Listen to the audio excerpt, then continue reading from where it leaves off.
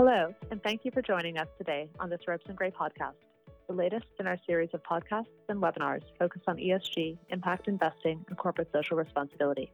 I'm Isabel Disha, an asset management partner in our New York office and co-head of our institutional investor practice. Joining me today is Melissa Bender, partner in our asset management practice based in San Francisco. Today we'll be discussing a very interesting subset of impact investing, gender lens investing. Melissa, could you tell us a little bit more about this topic? Thank you, Isabel. While the exact definition varies, the Criterion Institute, a leading think tank exploring issues of structural inequity, defines it as an incorporation of gender analysis into financial analysis in order to make better investment decisions. What we've seen is that while asset managers and institutional investors have many ways to incorporate a gender lens into their process, gender lens investing often takes one of two main forms. First, allocating capital to women or companies with women in leadership positions. And second, investing in services or products that improve the lives of women. The first concept, allocating capital, covers a wide range of potential approaches.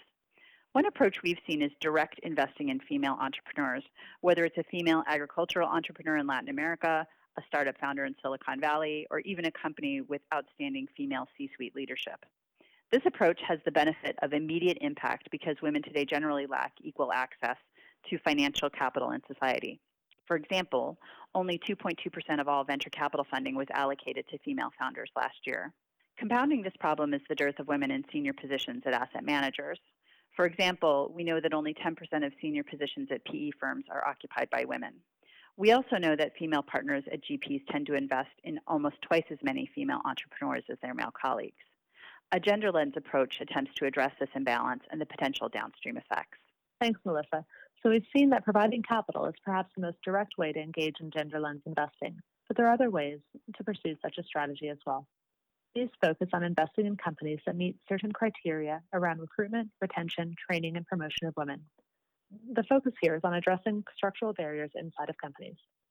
Investors can target companies with adequate representation of women at each level of seniority and that have implemented best practices for the advancement of women in the workplace. For example, a recent McKinsey report on over 600 companies shows that men held nearly two-thirds of manager-level positions. The related wage gap has been estimated to cost college-educated American millennial women $1 million over the course of their careers. Gender lens investing can play a role in reducing these gaps by providing capital to companies that seek to empower and promote their female members. That said, a fair question is why may this be of interest to an investor who is seeking to achieve financial returns? Setting aside moral views, various studies have shown that the more diverse teams are, the more innovative and objective these teams are at evaluating data. This strength tends to improve business performance, thus providing an investment rationale for gender lens investing. This is but one of many different arguments that have been advanced in favor of investing in more gender diverse enterprises. Another reason asset managers may want to consider gender lens investing is client interest. Much as interest in ESG more generally has grown dramatically over the years, interest in gender lens investing has also grown. From 2014 to 2018, assets under management in public gender-focused projects have gone from $100 million to $2.4 billion, and we know this number has increased since then. Recently, the Financial Times reported that 27 gender lens funds had launched in 2018, an increase from 19 launches in the year prior.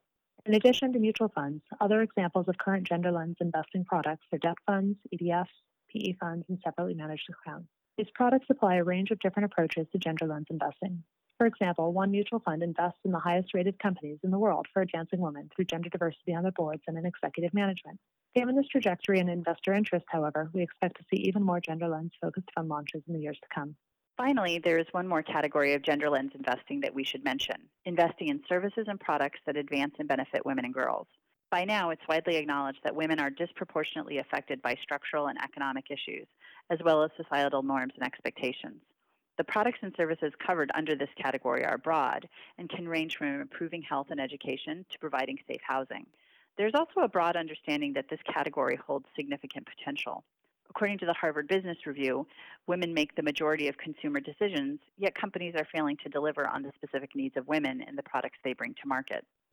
The categories we've just talked about are not exhaustive.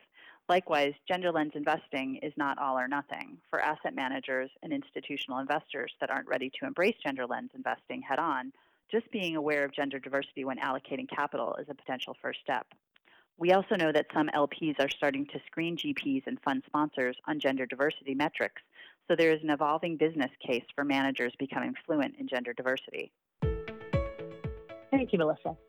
As we've seen, for many different reasons, gender lens investing presents an opportunity for asset managers and institutional investors to promote gender equality globally, as well as to potentially achieve added returns. It'll be very interesting to see how this space develops over time. We would also like to thank our listeners for joining us today. For more information on gender lens investing and other topics of interest to the ESG and impact investing community, please visit our website at www.ropesgray.com. And of course, if we can help you navigate any of these areas, please don't hesitate to get in touch. You also can subscribe and listen to this series wherever you regularly listen to podcasts, including on Apple, Google, and Spotify. Thanks again for listening.